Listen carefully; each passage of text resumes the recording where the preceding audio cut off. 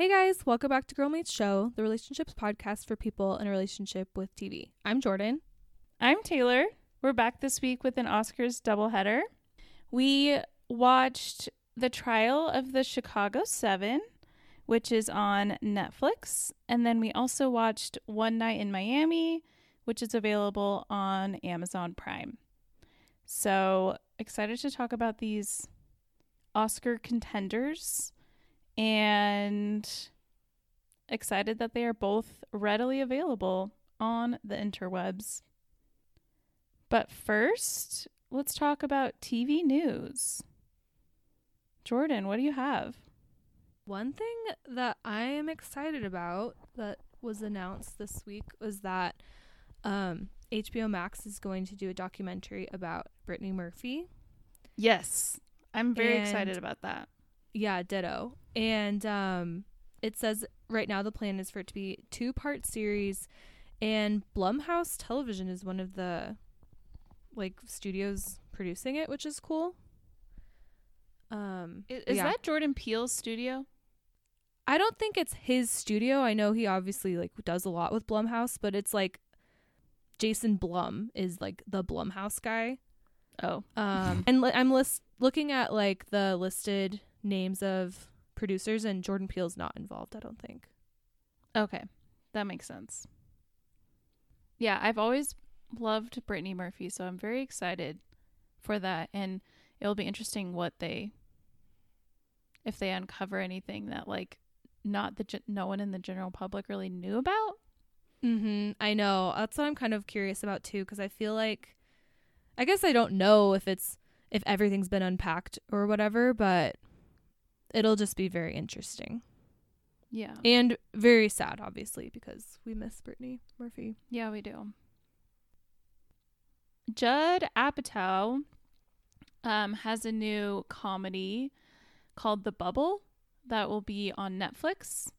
I was trying to figure out if it is a movie or a series. That I don't know. But has a lot of people attached to it, including Leslie Mann, Fred Armisen, Pedro Pascal, and a couple others. But those were the big ones for me. Oh, Karen Gillan. Cool. I mean, I love Judd. Yeah. So we'll see. IDK. That sounds great.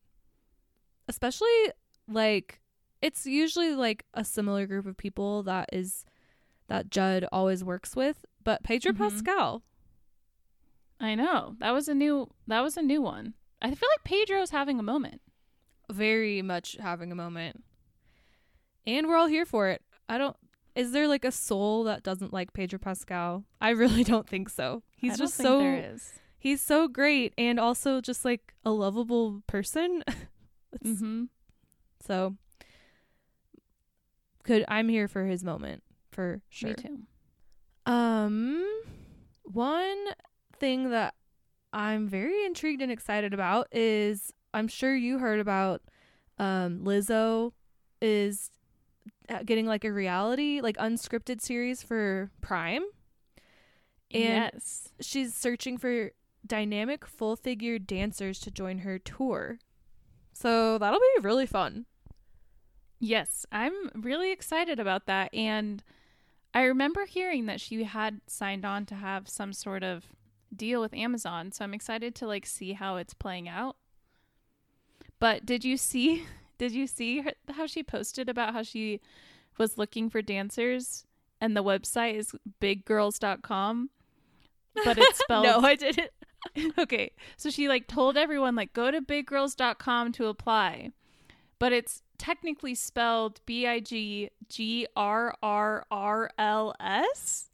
because 3 R's, no I, and because Big Girls regular spelling.com goes to a porn website.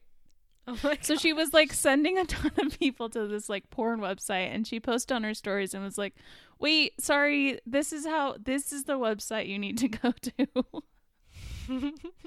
And I thought it was really funny. That's hilarious. That's the kind of mistake a regular person would make, non-famous. I know. So I love when celebs are just like us. Me too. Love Lizzo. Yeah, she's perfect. Okay, another piece of news that I have is that Natasha Lyonne is going to be starring in a mystery drama called Poker Face. And it's the first television series from Rian Johnson, who created Knives Out. And it's going to be on Peacock, 10 episodes, and Maya Rudolph is set to be an executive producer. So, sounds like a win-win. Rian Johnson's a bit iffy for me. That's my the win-win is Natasha and Maya. Yes. Or else I would have said it was a win-win-win. Yeah, it's two out of these three things are things I love. Last Jedi, I'm lukewarm on at best. No pun intended. Luke. Good one. Skywalker. Ever heard of him? And Knives, yeah, ever heard of him? That's just like a really, really nerdy joke for only true nerds. Only true nerds know. And I'm also lukewarm on Knives Out, and so we'll see. But you know what I just saw, though? I didn't realize that. You probably already knew this, but he directed the Fly episode of Breaking Bad. You know, I at one point did know that, but I forgot until you said that. But Interesting. you know, I'm also lukewarm on that episode of Breaking Bad. So I just don't know if I'm just not a Rian Johnson person. Wait, what did he also do? Well, he also directed 2 other episodes in season 5 that one of them has 10 stars. Oh, wow. Anyway, just an interesting IMDb fact for you. That is extremely interesting. But it's like we were saying, I'm a very Natasha person and Maya person. We got to get you on Peacock. Yeah. Apparently. Gotta get on Peacock. Let's see. This is something that I haven't done a lot of research into because it seems exhausting, but they're saying that HBO is developing 3 Game of Thrones prequels. Reportedly. The word reportedly is in all these headlines that I'm seeing. So maybe there will be like official statements confirming, but it's saying Deadline reported that there's 3 prequels in development, and I think we only knew about 2 previously. Mm-hmm. And now apparently it's 3, which is that's just a lot. And I think that if I tried to research exactly what all 3 are going to be about, it wouldn't mean that much to me because I'm not that well versed in like the vast Game of Thrones world, you know? And I feel like it's confusing because so many have been like canceled or like I've just been very confused as to what's real, what's not, and like what's a prequel, what's a spinoff. I don't even know. Yes. I completely agree. So yeah. I'll just take them as they come, I guess. I know. And it's like the more distance away from Game of Thrones, it's like I don't know how excited this news is for me, you know. I'll just see. But it was announced, so I'm announcing it. We're just relaying the information. Yeah, don't shoot the messenger. I don't know much about this show. It's an Apple drama called The Essex Serpent. And Tom Hiddleston was cast opposite of Claire Danes. An interesting duo that I think could work really well. I'm surprised they haven't done anything together before. It seems like a good fit. Yeah. Interesting. I did not hear about that. That's all I know about it. Don't ask me anything else. I promise I won't. I only have one more piece of news, and it is that they officially announced that Killing Eve is going to end with season 4. That was my last piece of news, too. Wow, that worked out really well. Yeah. In 2022, that's when season 4 will air, and that's the last Killing Eve season we're getting. And I I think we may have briefly mentioned this when we were guests on Movie Mavens podcast. Our friends over at Movie Mavens were super great and had us on as guests on their most recent episode. It was a fun change of pace for us because we were discussing some movies from the last few years, and their big thing on Movie Mavens is they do a spicy double feature, and it's like there's two movies with a connection between them, and so we watched Lady Bird and Brooklyn, both starring Saoirse Ronan, and it was really fun. Highly recommend checking them out and listening to our episode. Yeah, we had a blast. Fun. We look for any opportunity to talk about Saoirse. Yes, we love her. Like she's our own little Irish sister.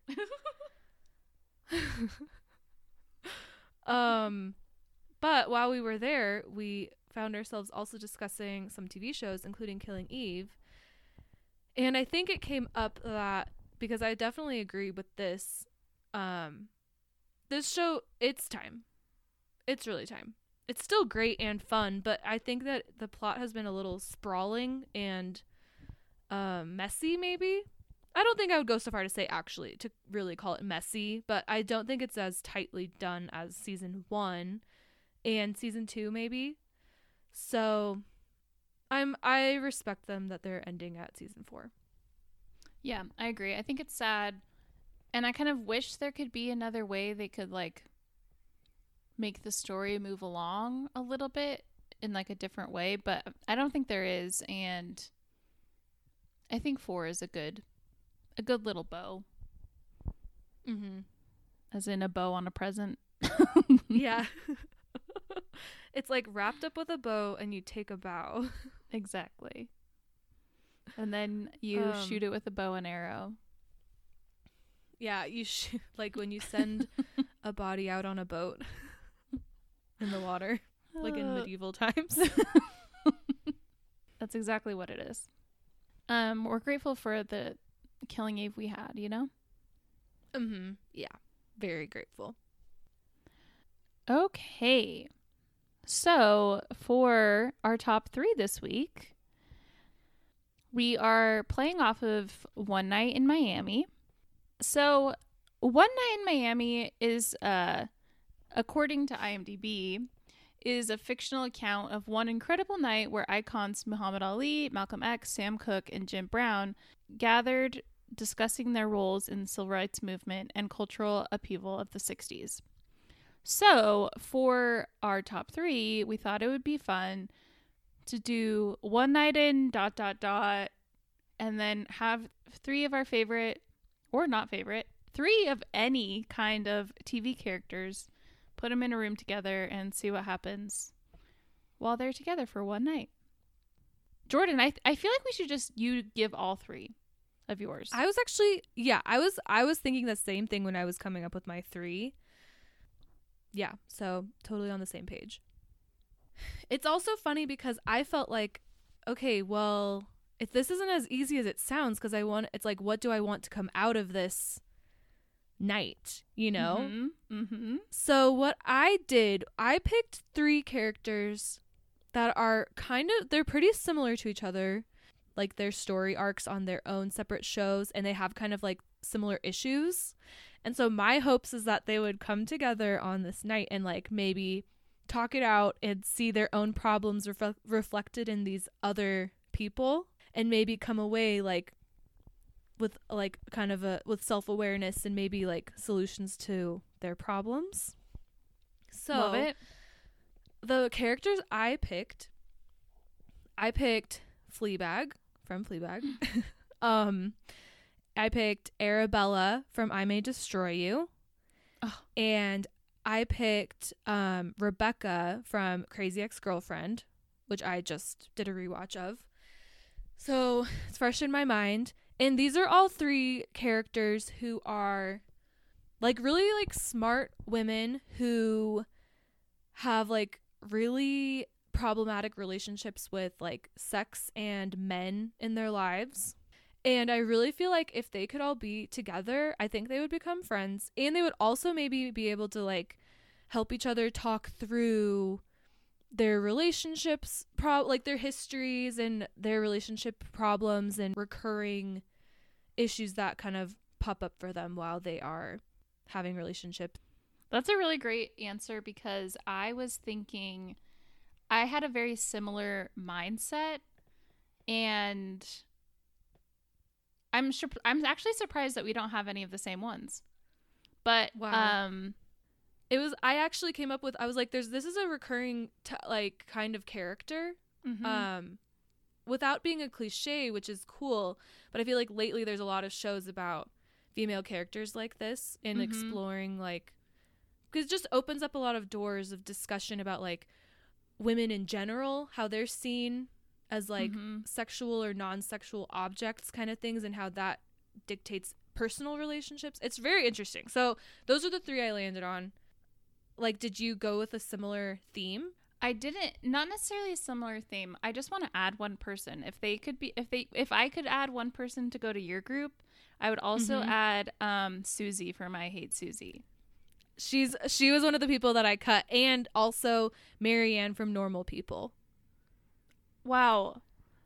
Maybe we should have gone with more choices so that to really match One Night in Miami, but I would love to be a fly on the wall of that night. It would be really cool. I feel like this is a great pitch actually for like a short story class, like a fiction short story class in like college or something, because like, yeah, I would love to see that play out more. But yeah, Susie's the exact vibe I was going for. Yeah, she'd be great.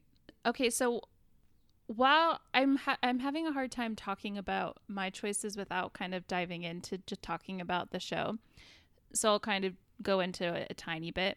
But something Jordan and I discussed earlier was how we both didn't know that this was an adapted screenplay or adapted play, because we both had very similar thoughts and feelings. Like, it was very similar to The Boys in the Band, where it shows like one night and it's just like kind of like this almost seamless night of a bunch of men getting together and like talking about things. It's kind of like The Boys in the Band was kind of talking about their experience of being gay, or this one was kind of their experience of being Black. So while I was watching One Night in Miami, I was thinking about how I would love to see a version of this, but with like the women of the women's voting rights movement. Yes. And that's not really where my top 3 comes from, but it's just like kind of where my thoughts were. Like, this was something I was already thinking about while I was watching One Night in Miami. And I was just thinking about how I wanted it to be all women, because I haven't seen that before, which clearly you were on the same wavelength. Totally. So I thought of 3 women who kind of deal with like the same problems, but also my thing was 3 women who are like really like career driven and like have their own like careers and are just like professional independent women, and also how they deal with men in the workplace and like dating.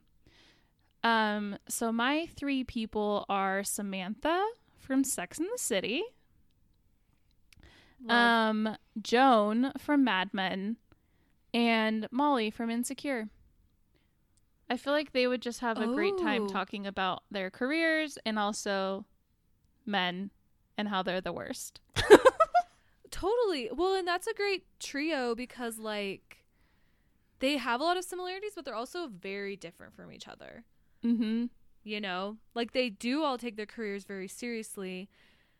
But it's like we don't necessarily see Molly getting ahead with her sexuality in the way that Joan does, you know?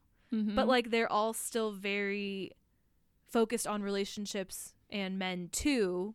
So it's like, wow, I really wish we could like pitch these to someone to make this movie. Because I also think it would be really interesting, because clearly they're all 3 from like different eras, where like today Molly still is dealing with like sexism and misogyny, where like even though we've come so much farther than what like Joan experienced. Anyway, Yeah. I really want it now. I think that's really brilliant. So for anyone listening, we're always pitching ideas here for free. Someone could literally be listening and just stealing them. I mean, that probably will happen eventually. I know. I was just thinking, I was like, what if one day we just like we're like gathering TV news for another episode of our podcast, and then it's like something that we came up with. Listen to this in our brilliant top idea. 3. Wow. I mean, these were plays. What we could just like write the plays. We could, But you're I'm the not gonna do writer. that. It sounds really hard. I'll just call all the people that wrote all these scripts of these shows and tell them to write a play together. Good idea. Wow, I love that. That was fun that we had similar ideas but still went in different directions. Yeah, I liked Also, it. I feel like it speaks to like, I mean, these are all relatively kind of newer shows ish. Sex and the City is not brand new, but it's like 21st century, and it's like the female characters that we have to choose from are like very complex, and it's very cool. Yeah, extremely. Always Just room keeps for getting growth. better and better. The fact that we had like different directions to go in was cool. Very cool. I liked it. Okay, well, I guess we'll just go with One Night in Miami. Jordan, how did you feel about this movie? I felt very well. It's like you said. I felt that exact way that I didn't know previously that it was a play, like you said, and it was one of those movies where like the scenes and the dialogue felt like a play. I wish it didn't feel so much like a play, basically. And so when I looked it up and was like, oh, it literally was a play, I was kind of relieved because I was like, this isn't really like, doesn't feel like a movie script. I also understand why it was not nominated for Best Picture. But I definitely didn't think, I think it was still good. I thought the performances were good. Well, something that I told Taylor I wanted to discuss was, who do you think out of this ensemble should have gotten the nomination? Because Leslie Odom Jr., who played Sam Cooke in this, he's the only one of this group that got an acting nomination. And I think it was for supporting actor. Do I have that right? I just had it up. Let me see. I need to look that up too. Yeah, supporting role. Okay. I would say that the person I think that deserves, if one person was going to get the nomination, I would have nominated Kingsley Ben-Adir, who played Malcolm X. Yeah, I completely agree. Also, OA shout out. OA shout out. I'm going to stop being scared at how often the OA comes up. Let's just and embrace it. Because it's just part of life. The OA is real. It's part of us. Do the part of this movements every night.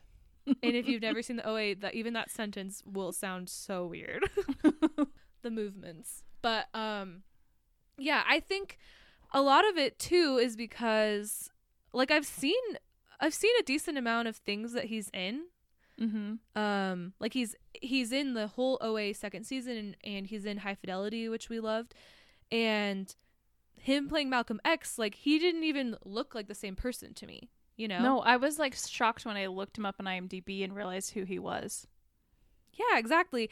And it's not like all he really did was like put on some glasses, but like he was like the one who seemed the most like absorbed into the role. Everyone else that like, especially Leslie Odom Jr., like I felt like I was like, yeah, that's Leslie Odom Jr. You know, I didn't realize it was Leslie Odom Jr. until I looked it up on IMDb. Okay, so there you go, actually. But I will say I probably don't know that much about Leslie Odom Jr. I mean, I mostly just like know Hamilton. Yeah. So I'm no expert. Like, he's obviously such a great singer, and all of his musical performances were very good and very fun. Mm-hmm. But I don't necessarily think that it was like, I didn't think that he was like embodied the role as well as Kingsley Ben-Adir did. Yeah, I would still agree and give it to Kingsley over Leslie. But I was surprised when I saw that it was Leslie Odom Jr. who was playing, because I was like, oh, that guy has a good voice. And I was like, how did they find someone?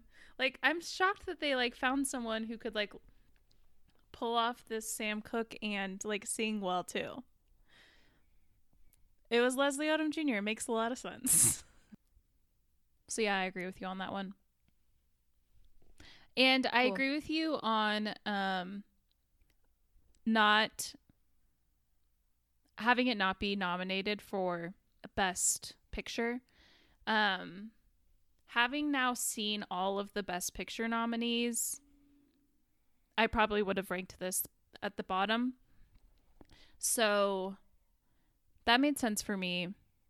I do still wish that Regina would have gotten a nod for directing.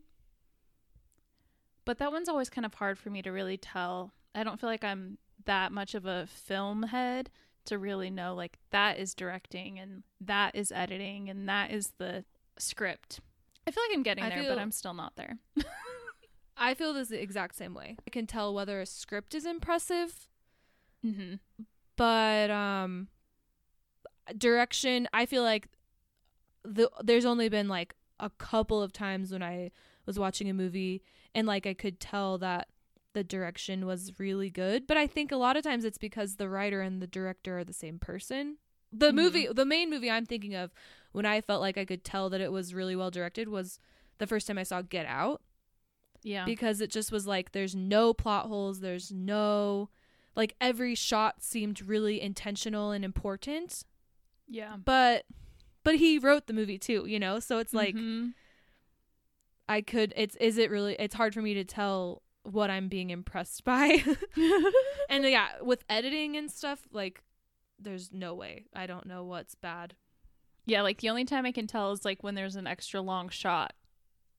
Yeah, exactly. Like and even then shot. I'm like, who gets the credit for that? The director or editing, or I don't know. We're still learning every day. Yes, we are. But yeah, I mostly just because I love Regina King, and it would have been so awesome to have 3 female directors nominated. That would have been very cool. Yeah. But yeah, I definitely think it's worth a watch. I do think a lot of the conversations in the movie between the characters were really interesting. So the middle was a little long for me, but I really enjoyed the end.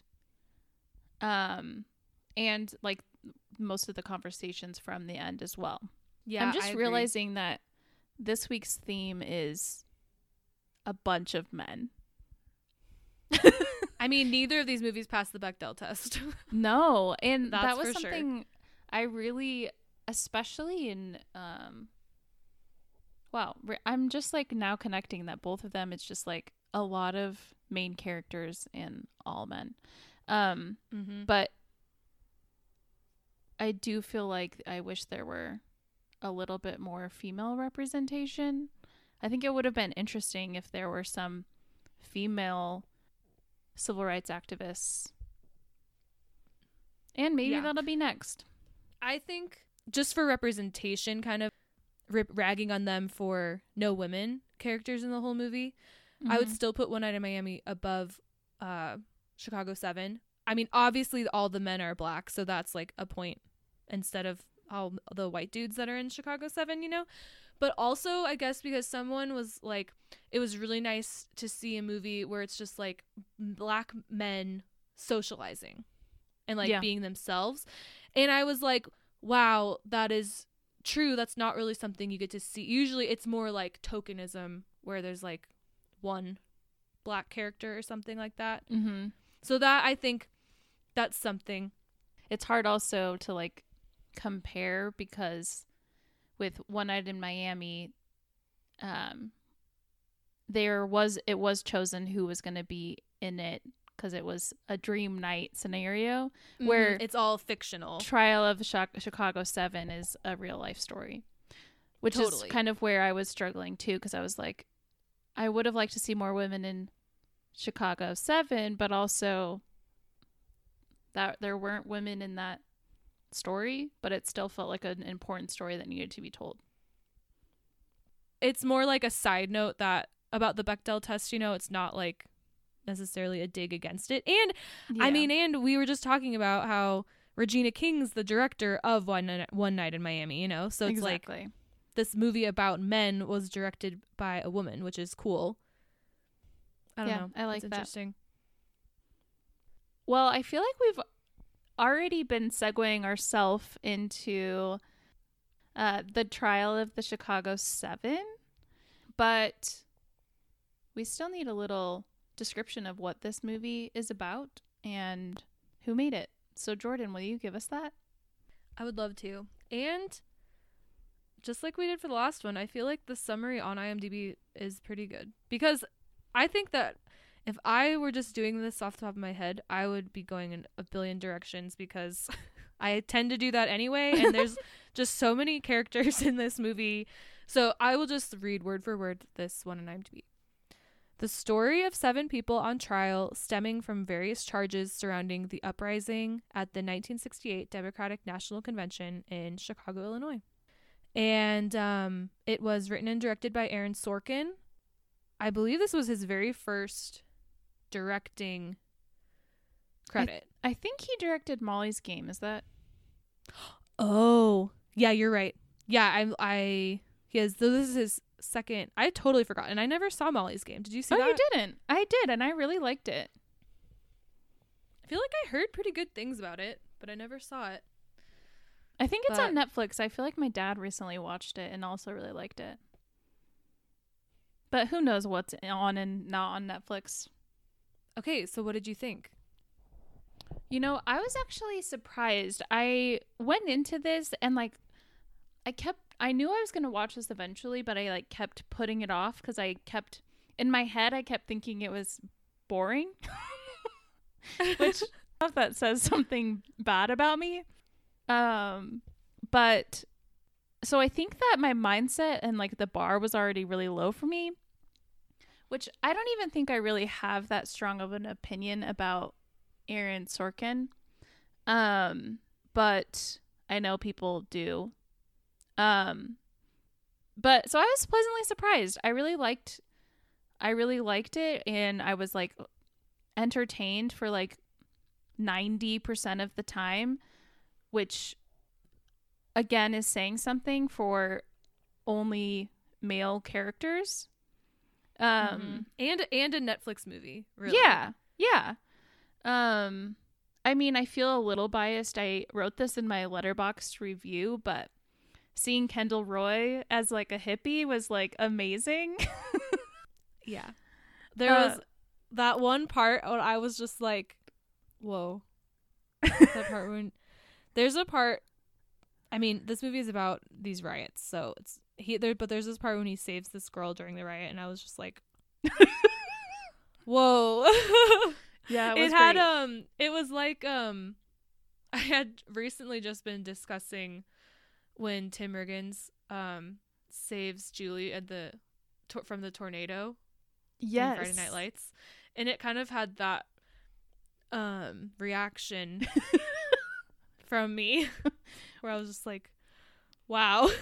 It's funny that we have that kind of reaction, because I would consider us two independent women who have zero interest in being quote unquote saved, but something about seeing these male characters saving women like that on TV is really hot.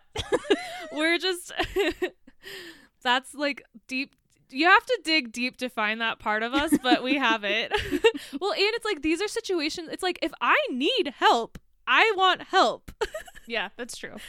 I don't want to be I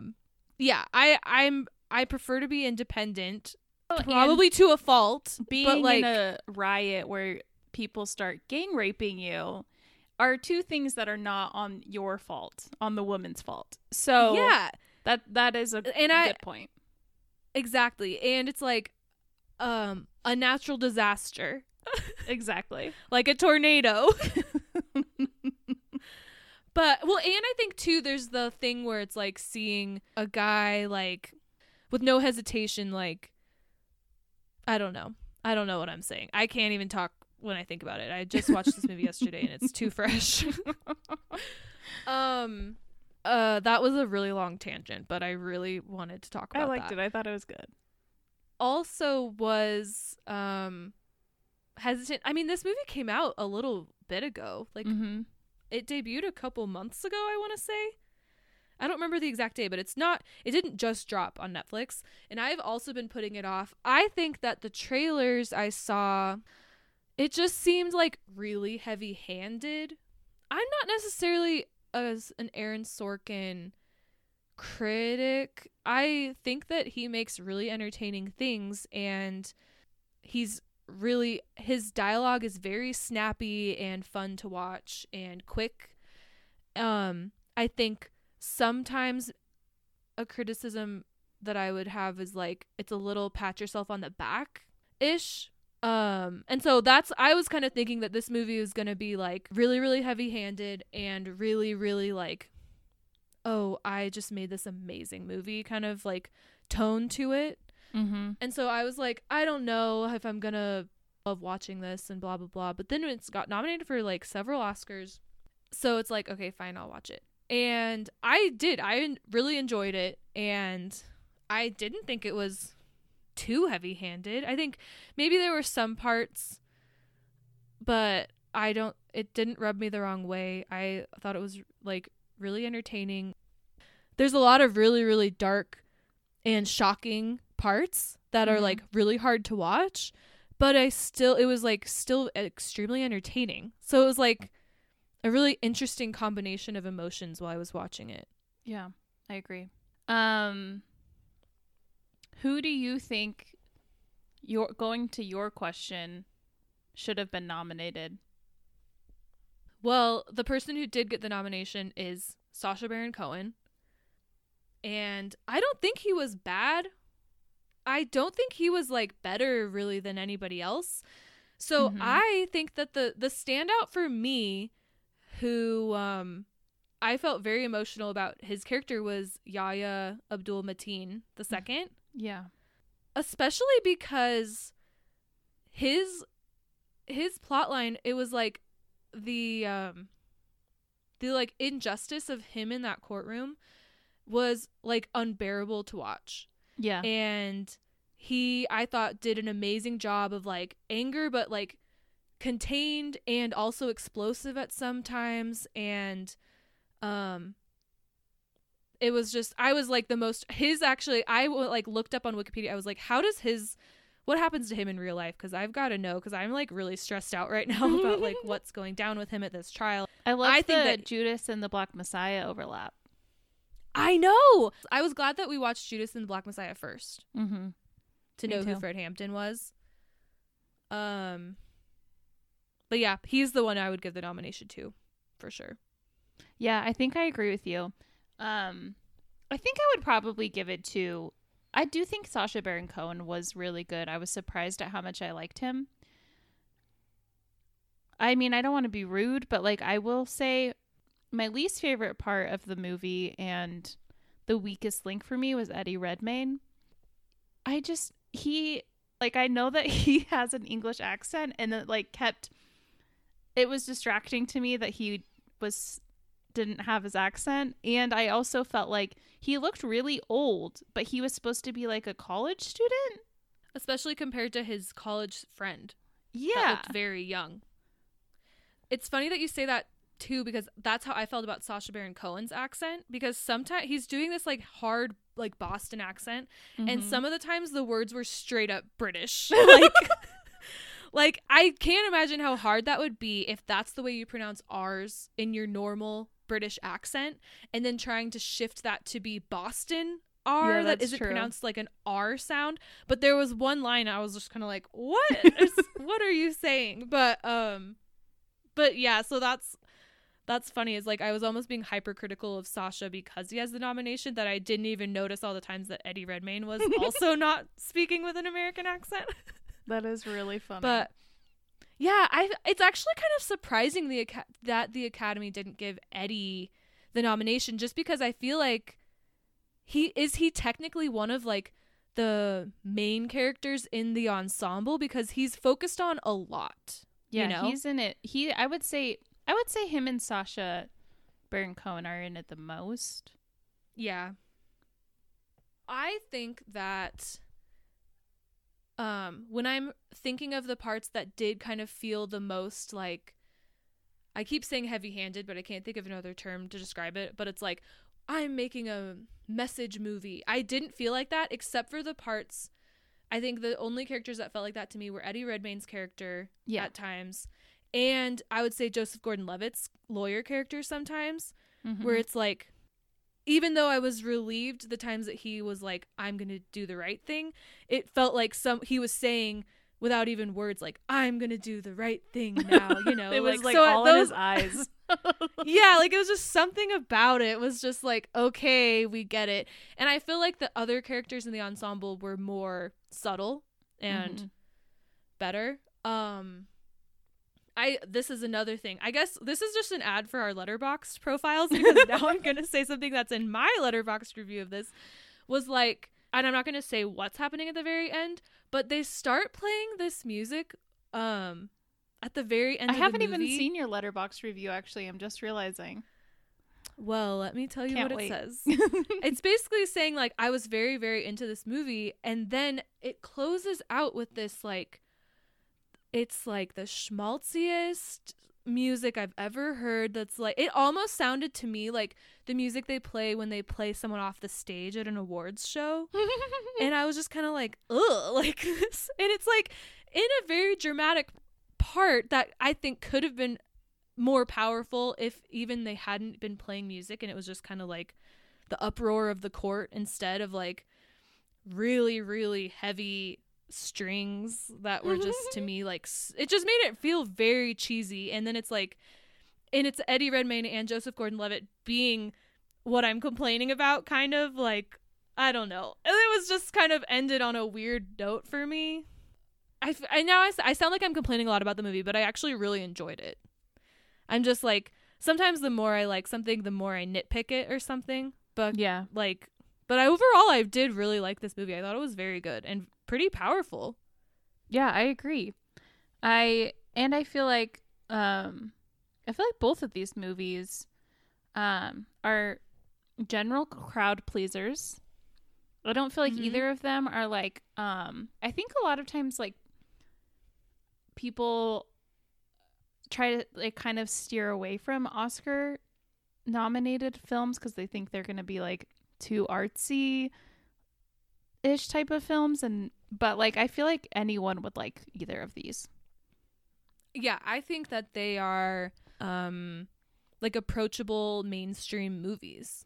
Yeah, that I think are entertaining. I agree. Okay, well, I'm glad you liked it. I was very interested to hear your thoughts. Yeah, I was too. I mean, to hear yours. It's an interesting...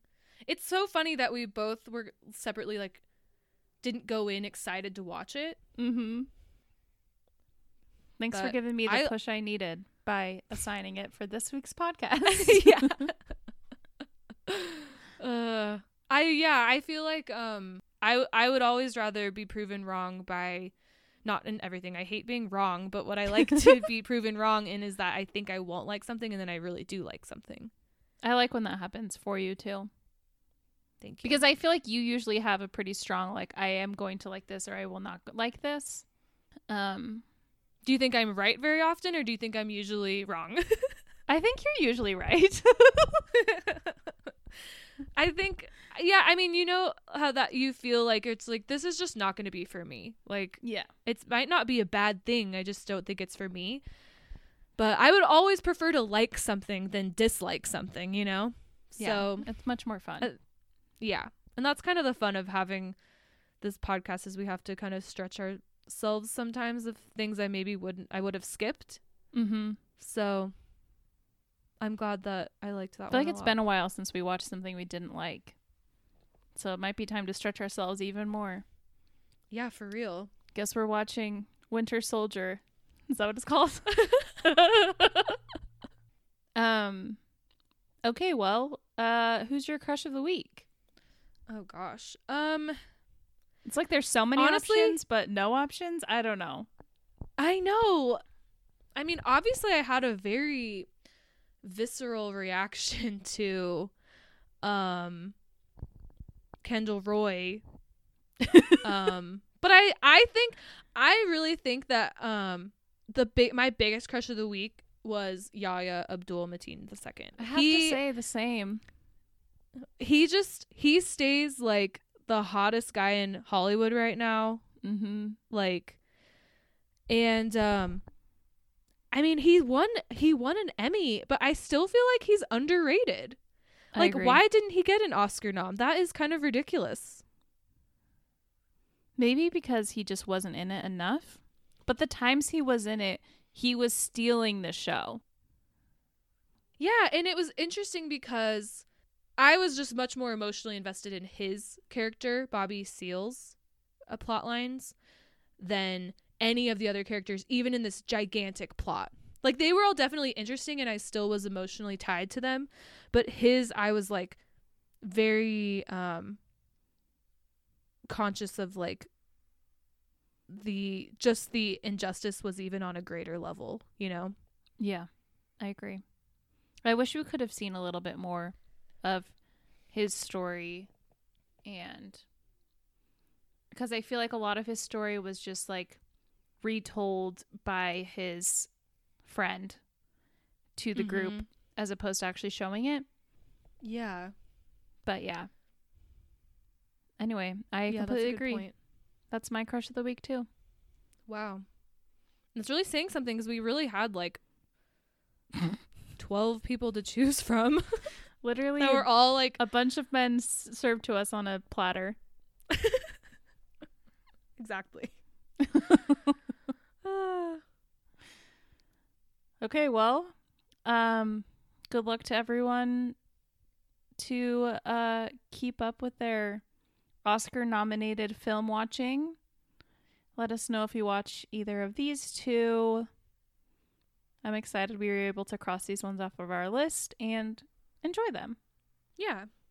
Thank you for listening. Bye. Bye.